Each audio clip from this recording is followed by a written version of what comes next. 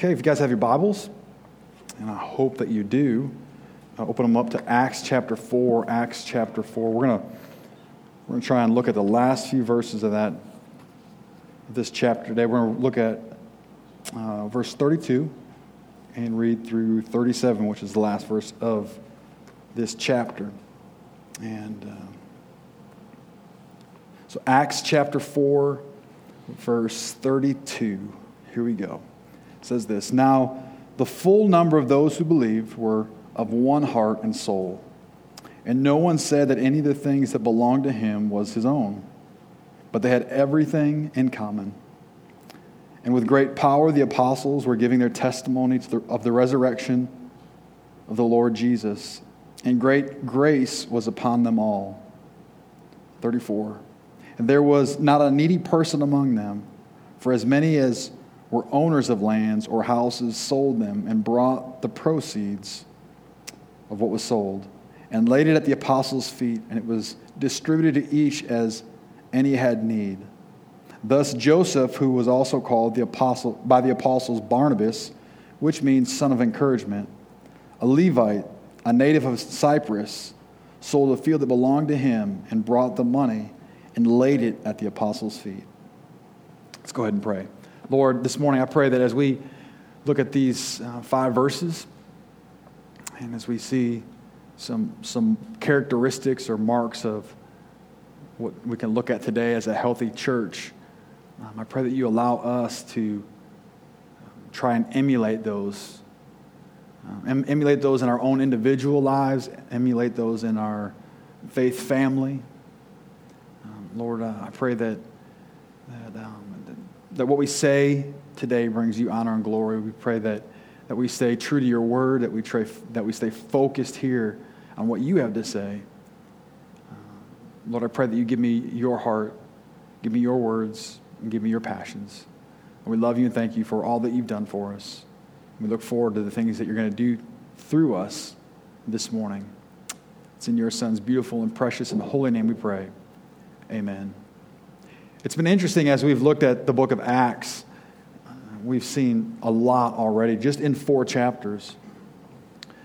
As we've seen Jesus at the very beginning kind of give his last few words and ascend into heaven.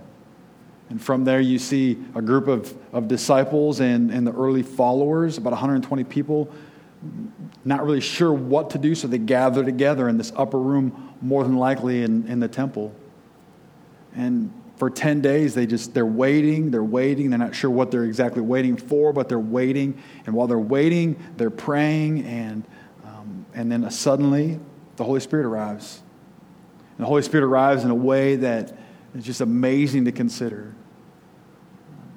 Just this idea of in the midst of this prayer time, this massive sound of wind rushing through the building, and these tongues of fire over all their heads. I mean, it must have been an amazing sight.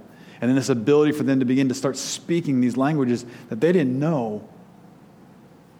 And while all this is going on, the courtyards of the temple are filled with people. Again, this is during the time, the Feast of Pentecost. And so you have thousands upon thousands upon thousands of people there in the temple, there in Jerusalem, that wouldn't typically or normally be there. They had traveled from afar to be part of this feast.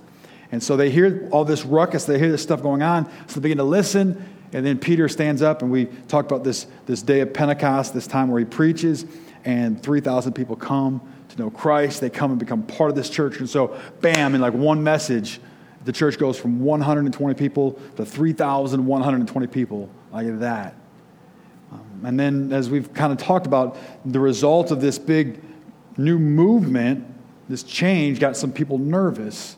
And so Peter and John, they're doing their deal. They go to the temple again a day or two later, and Peter pulls like Jesus almost, where he goes and he heals a man. Only it wasn't in his own power, it was in Jesus' power. And this was a lame man, 40-some years old, had been lame his entire life. Suddenly he can walk, and it's crazy. People see this. This is like a living example, living, breathing miracle. Someone that they can go up to, they can talk to, they can ask questions to. I mean, this is a miracle. They've seen this. This is a guy that many of these people had walked past 40 years and seen this. And suddenly he can walk, he can run, he can do cartwheels, he can do whatever. This is amazing. And so now Peter once again starts talking and preaching again. He takes this, it's almost like this healing of the man was like his opening illustration. And he uses this to gather a crowd. And with this crowd, he begins to just talk about Jesus. He talks about this Jesus who died on the cross for their sins. And he's telling these people that they need to repent from their sins and turn to him. And boom, another 2,000. And they listen, they hear, and they do what Peter says. They repent and join the church. And so you go from 120 to 3,120 to 5,120 in just a matter of days. This massive growth. It's interesting that if you were to look at the situation and kind of figure out, maybe do a little study on what are the best methods in which we should try and grow a church, right? And like if we were to do that, maybe we were to have a little round table Sunday this morning after church. Say, listen, what are some good ways that we can, build our church and get the church bigger? And we might talk about, maybe we do a little festival. We get jumpy houses out here. Maybe we show some kind of Christmas movie and we can watch that, and people will come and we'll give them hot cocoa and little wooden crosses, right? I don't know. Maybe we could think of all these different cool ways that we could try and attract people here, right? And that's kind of like our models, that when we think about ways that we grow the church, we think of like a program, or we think of some kind of function that we could put together that's going to create people to just kind of come and flock to us. But if we look at the situation that's going on here in this time period, when this early church is exploding, what we saw in this chapter, the beginning, first 2/3 of this chapter of 4 of Acts, is that the temperament wasn't conducive for growth, at least by what we would think. I mean, Peter starts preaching, and it wasn't like the unbelievers, like the people that we would think would be against him, that would turn on him. It was the church of the day. It was the temple. It was the high priest comes up. He brings his temple guards with him, this police force. The other priests are joining in, and they have Peter and John arrested, and then he stands before this Jewish Supreme Court, if you will. 71 men, church leaders, like the elders. And you would think like they would be applauded for telling people about Jesus, right? Telling them about the truth. But that's not what happens. Like, again, I remind you guys that same group that Peter's standing before is the same group that cast judgment on Jesus some 2 months earlier. And so the situation at hand, the location that they're at, the temperament of the government, of the religious institution, a lot of the religious leaders, it was not conducive for growth. It wouldn't be a model, I think, that we would try and mimic today.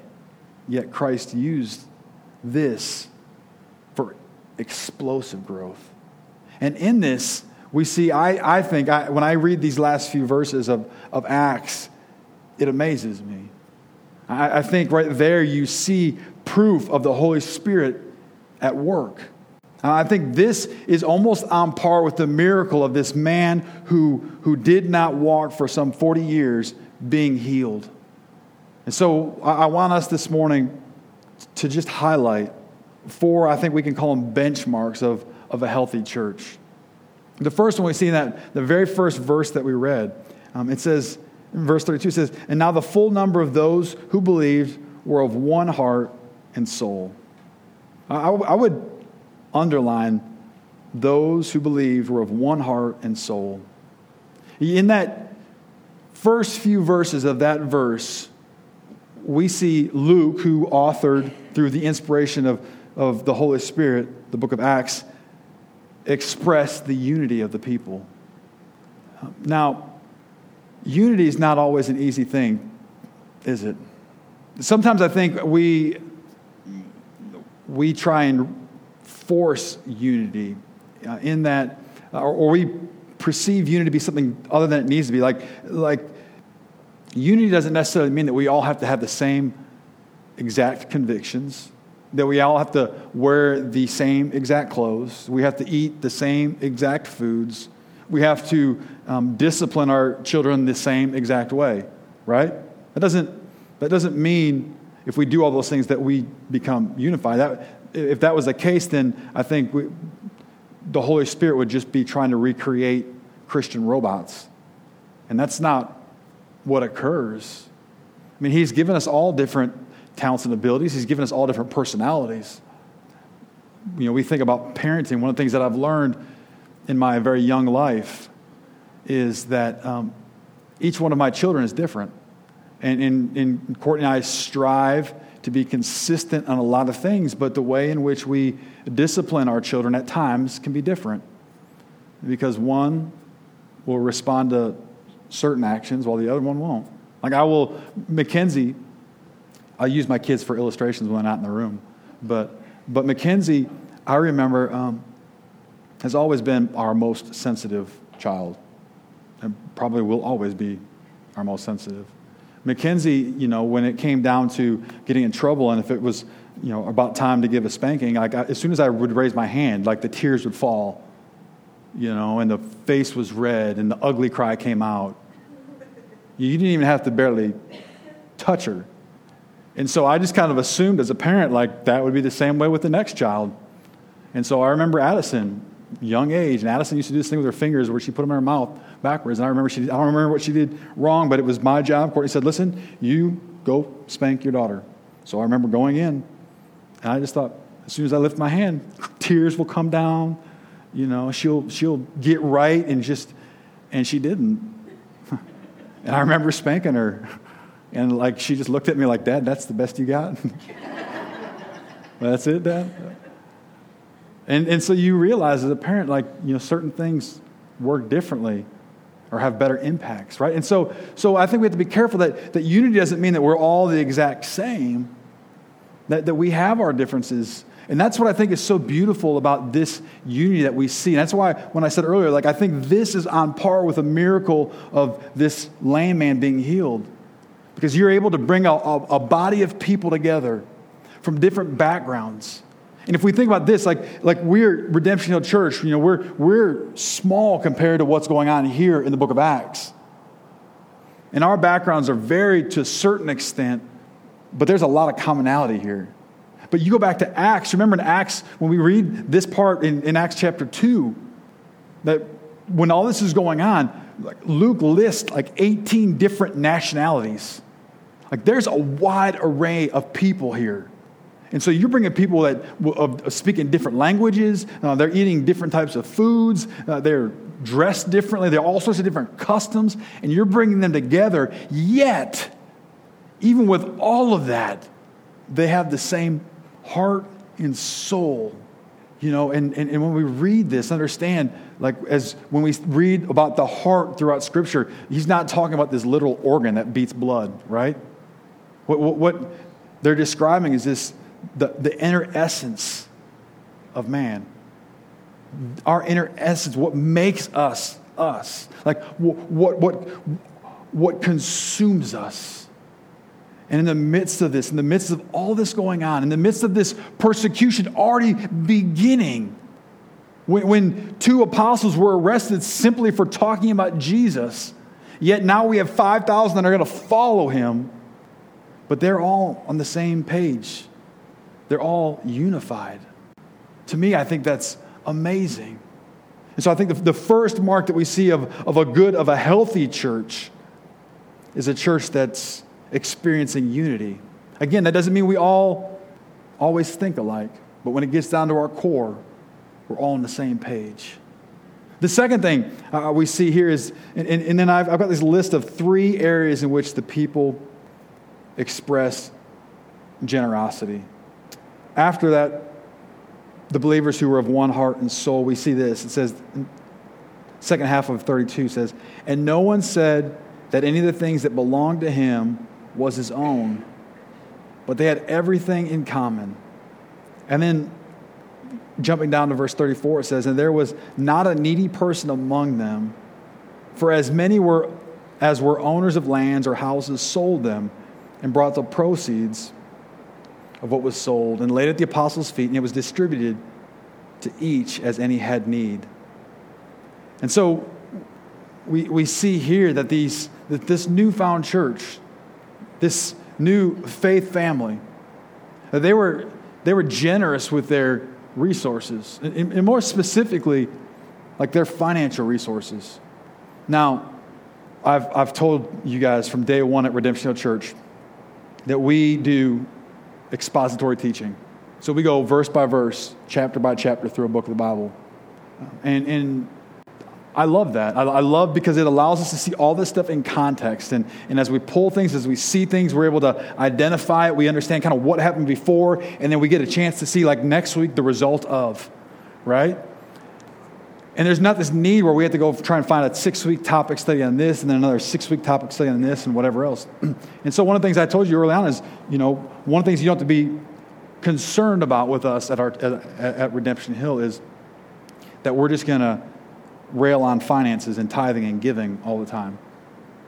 And to the best of my knowledge, and I could be wrong, I don't know that we've preached a sermon yet on tithing in our 2 years. And this is just a component of today. But I want you to understand this and see this. You have this influx of people, all these people that have added to the church. And understand, remember, it's going back to Acts chapter 2. And in fact, keep your finger there. Let's bounce back to Acts chapter 2. Okay, just turn back probably 2 pages or so. In Acts chapter 2, verses 42 through 47. I'm going to read this again. It says, "And they devoted themselves to the apostles' teaching and the fellowship, to the breaking of bread and the prayers. And awe came upon every soul, and many wonders and signs were being done through the apostles. And all who believed were together and had all things in common. And they were selling their possessions and belongings and distributing the proceeds to all as had any need. And day by day, attending the temple together and breaking bread in their homes, they received their food with glad and generous hearts, praising God and having favor with all the people. And the Lord added to their number day by day those who were being saved." Folks, if you read those 5 verses, and then you read the 5 verses we read today, it almost sounds identical, doesn't it? I mean, we're only 2 chapters into this book, and yet Luke's repeating what he just said.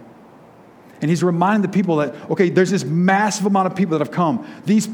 A majority of these people that have come are not from around here. They've traveled from afar. They're here. They're newborn believers. It's a different time. It's not like today where we could have this rally. You can go to a Passion concert in Atlanta where these college kids will go and they'll huddle up. And maybe some profess Christ. Or on the West Coast where you have a Greg Laurie who will do a Harvest Fest. And he'll preach the gospel and a massive amount of people will come and they'll get saved. And then they come forward and they get them lined up with another good church. Right? There are no other churches at this time. This is it. It's not like Tallahassee. We have a new family that's been coming the last few weeks. Just moved from Jacksonville. And Wednesday night, we're having this conversation about being new to a city and having to find a church and how difficult that is. And I've had that same conversation with many of you. And if you open up, I guess you probably don't even open up Yellow Pages anymore. If you Google church, right? Like there's a list. There's probably 100 churches in Tallahassee, easily. Where do you begin? Like those that start with the letter A and then we just work our way down? I mean, like there's a massive amount of churches. But that's not the way it was here in Acts. And so you have people who have come and accepted Jesus, and you can't just let them go. There's nowhere for them to go to. And so they're staying there. They don't have homes.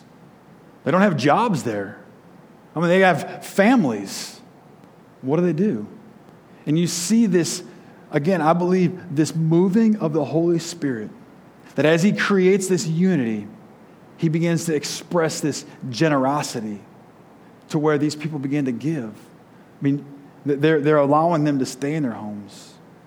In fact, many of them begin to start selling things to help support them.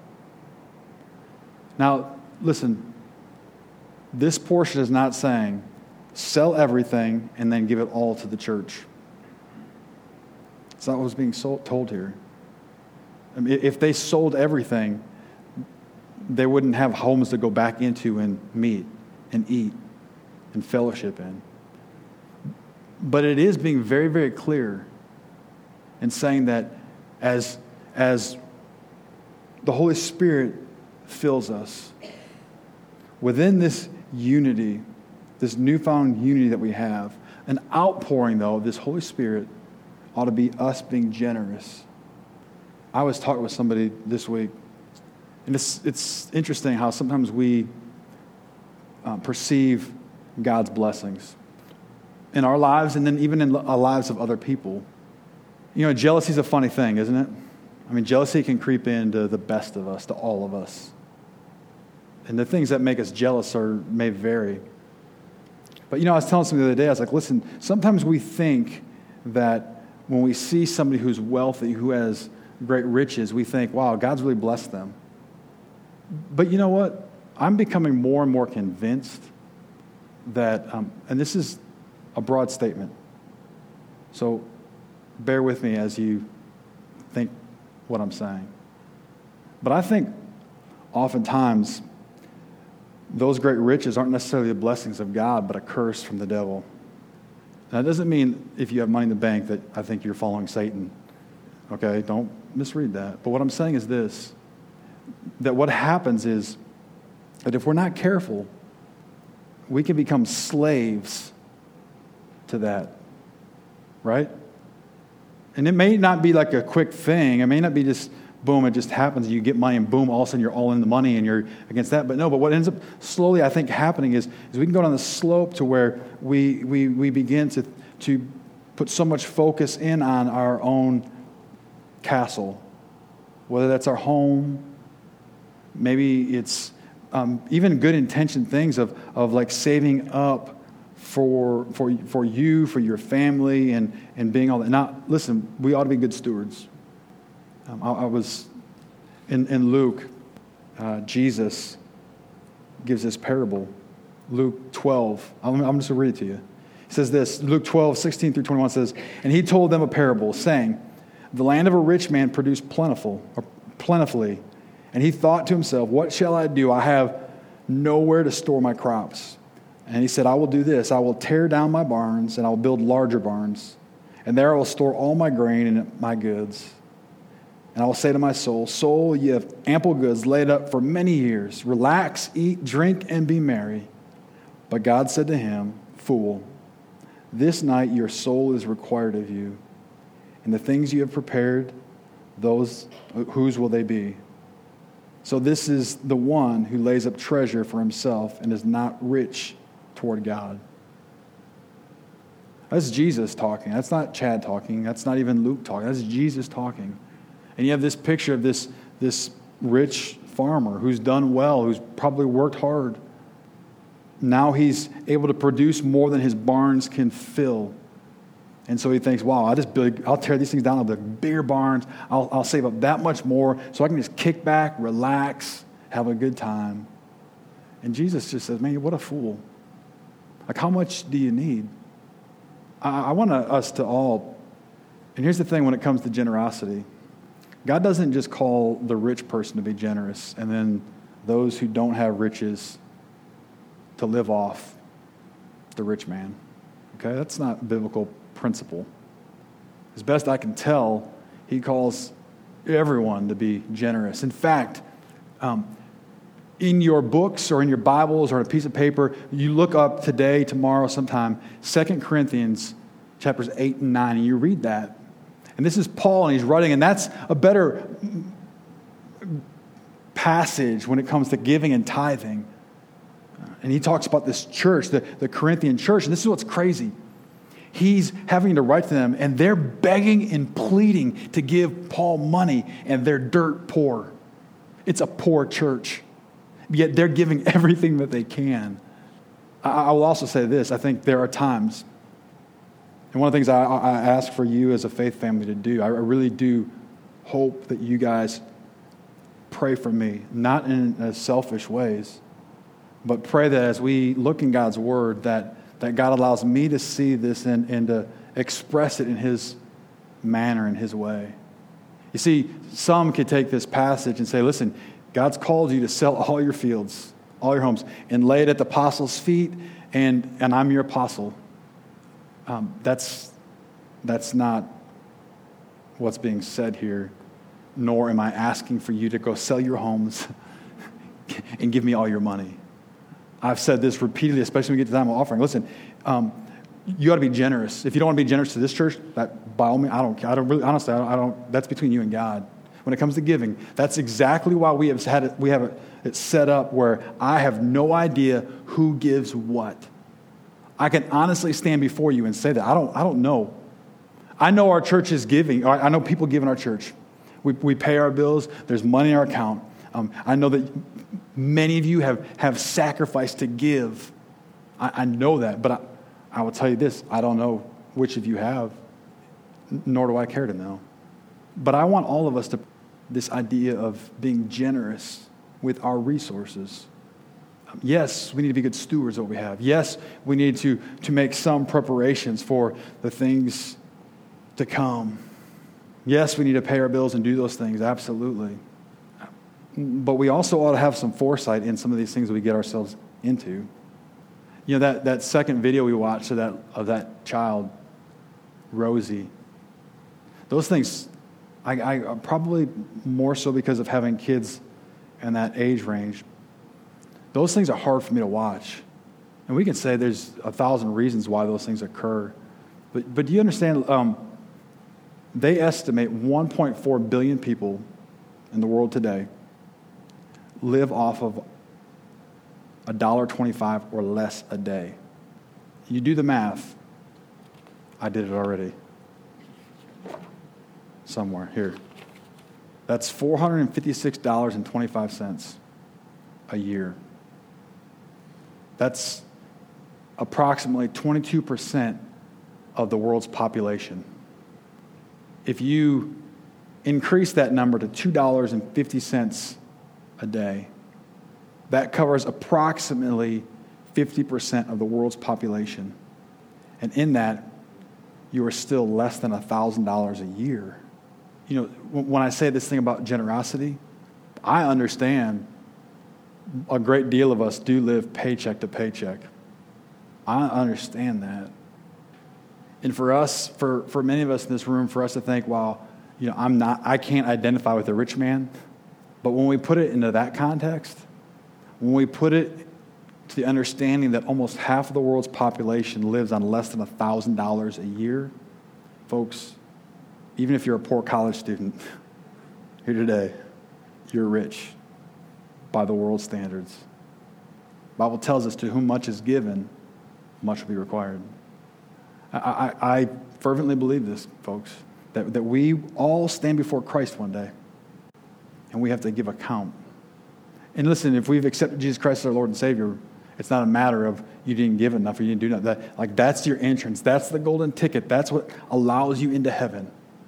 Okay, that acceptance of Him in faith, acknowledging that He is Jesus Christ and that He died on the cross for your sins and asking Him to forgive your sins and come in your life. By doing that, that is your golden ticket into heaven. But sometimes we have this belief that when we get to heaven, everything is even Steven. And that's not the case. And so many of us are laboring so hard to create heaven here on earth, where Jesus tells us that all these riches that we're trying to attain, I believe Jesus said, it's what moth and dust corrupts. That's what we're striving for. When if we flipped the coin and flipped our mentality, and that doesn't mean we live as beggars, doesn't mean that we all have to move into one 4-bedroom house and we're all going to just live in one community together. But if we understood, if we grabbed a hold of this generosity that this early church saw, what happens is then there's people outside that begin to look in and say, wow, that doesn't make any sense. Like, why in the world are they doing that? Why in the world are they trying to help these people over in Timbuktu that they'll never see? Why are they sending these boxes of gifts to a child that they will never probably see? What difference does it make? At the end of the day, they have no idea if the kid gets it or doesn't get it. They're never going to talk to the child. They're never going to get a thank you from the child. Why do it? What's the point? What difference does it make? But I think as we look at this passage and you see how this early group, these early Christians, this first church began, you see this unity. And the result of this unity and the moving of the Holy Spirit, they began to become generous with their financial resources and giving things away. And sure, it came at a cost and wasn't easy, yet they did it. After that, what happens is we see that they also became generous with their testimony. Look at verse 32. And he says there, verse 33, I'm sorry. It says, "And with the great power, the apostles were giving their testimony to the resurrection of the Lord Jesus." I liked how we read the same thing or similar thing in Acts chapter 2, where they were attending the temple together regularly, telling those around them. See, what happens is as we come together in unity, and as we begin to get generous, and as we invest in these things, it becomes real, doesn't it? When it comes to church, like anybody can just roll up here, sit in a seat, listen to Chad ramble for 30, 40, 50 minutes, fill up their little cup of coffee, and then go on and live life just fine. But when you come, and if you come early and all of a sudden you get involved and you go downstairs and you start rocking babies and you start changing diapers, you start teaching those little kids Jesus Loves Me songs. You come on Wednesday nights and you have adult small group study here and youth are crammed in my office there where it's 115 degrees. Right? And the kids are running around downstairs doing things. You come during the week and you start helping to clean the church and scrub toilets. You start investing your own money into it. All of a sudden there's this term that we kind of call quote unquote ownership, where it means more than just a place I go here and there. But no, you're locked into it. And that's what this faith family was back then. I mean, they were unified, they were together, they were helping each other out. And they were not just helping with resources, but they're going around and telling everybody else about Jesus. They're like, you guys got to be a part of this. Come see this group. Come hear about this Jesus. You see, when we're all in, like we can't help but talk about the things that we love, right? Folks, go on Facebook pages, and it's littered with pictures of children or cats or dogs or whatever the animal choice is, isn't it? Those are things that you love, right? You can't help but talk about the things that you love. Like if you're around a parent long enough, you're going to hear about how great their child is at basketball or football or spelling or piano or whatever it is. Like we talk about the things that we love and it becomes natural, doesn't it? Doesn't it? And we see this naturalness here in Acts where they naturally are unified. They're naturally giving things out without looking for something in return. And they're naturally just talking about this Jesus that they love. And then I love how it kind of ends there in verse 33 where he says, and great grace was upon them all. You know, grace is one of my favorite Bible words. It's one of our core values that we're grounded in grace. And grace in this passage, it's the bow that kind of finishes the present off. It's the expression of the unity, of the generosity of resources, the generosity of testimony. It's grace. It's understanding God's riches at Christ's expense. You know, when we sit back, and that's what kind of helps complete this whole generosity thing. You know, we're able to be generous. Go back again tonight after you get done reading 2 Corinthians 2, 8, and 9, where it talks about giving. Go and read Matthew chapter 6, 19 through the end, through verse 34. The first part, that's where he's kind of laying out this idea of treasure and what you're investing in. And the last few verses, he tells us not to be anxious. So the reason we can be generous, the reason we can give things away and not necessarily have to keep track of everything, the reason we can give things away without this desire of having to receive something in return, is we understand that everything that we have, everything, every breath that we take, every penny in a bank, every car that we drive, every home that we live in, every piece of clothing that we get to wash, every child that we have, every meal that we eat, everything that we have is a gift from God. And when we begin to walk through life understanding that it's His, and He's allowed us to have it and be a part of it, it becomes a little bit easier to begin to say, all right, Jesus, here. And then you have this amazingly awesome, vicious cycle. Because, folks, we cannot outgive God. It's impossible. It's not like we can say, okay, Jesus, I have $100. I'll raise you 100. Can you do it? No. He is the author of everything.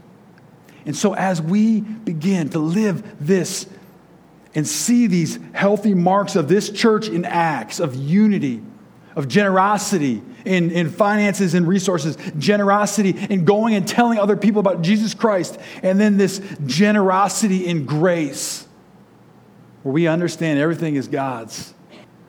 We understand those verses that we quote so often. We think of Romans 5:8, when God demonstrated His love towards us in that while we were yet sinners, Christ died for us. And so when we consider that verse, so we understand that verse when He says that when we were yet sinners, He says we, that means everybody. He doesn't say this people group. He doesn't say only those who have done these sins, but He says we, all of us.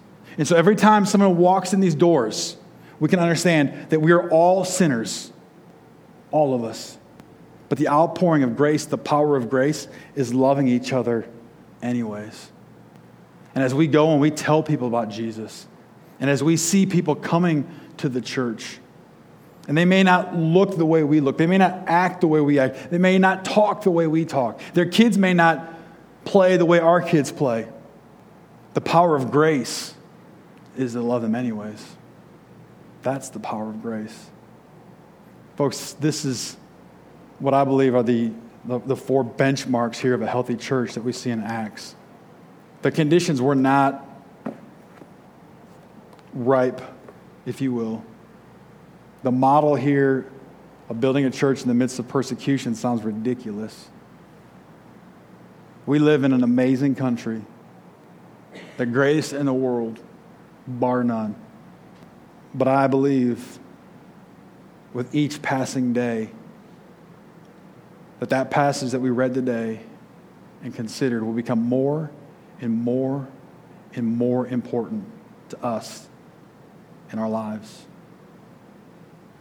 I believe as we see and continue to see a slide in morality, I think as we continue to see a slide in the way our country is, when we may begin to lose certain freedoms, as we continue to see persecution come in, I think it's passages like this, it's churches like ours that become so incredibly important.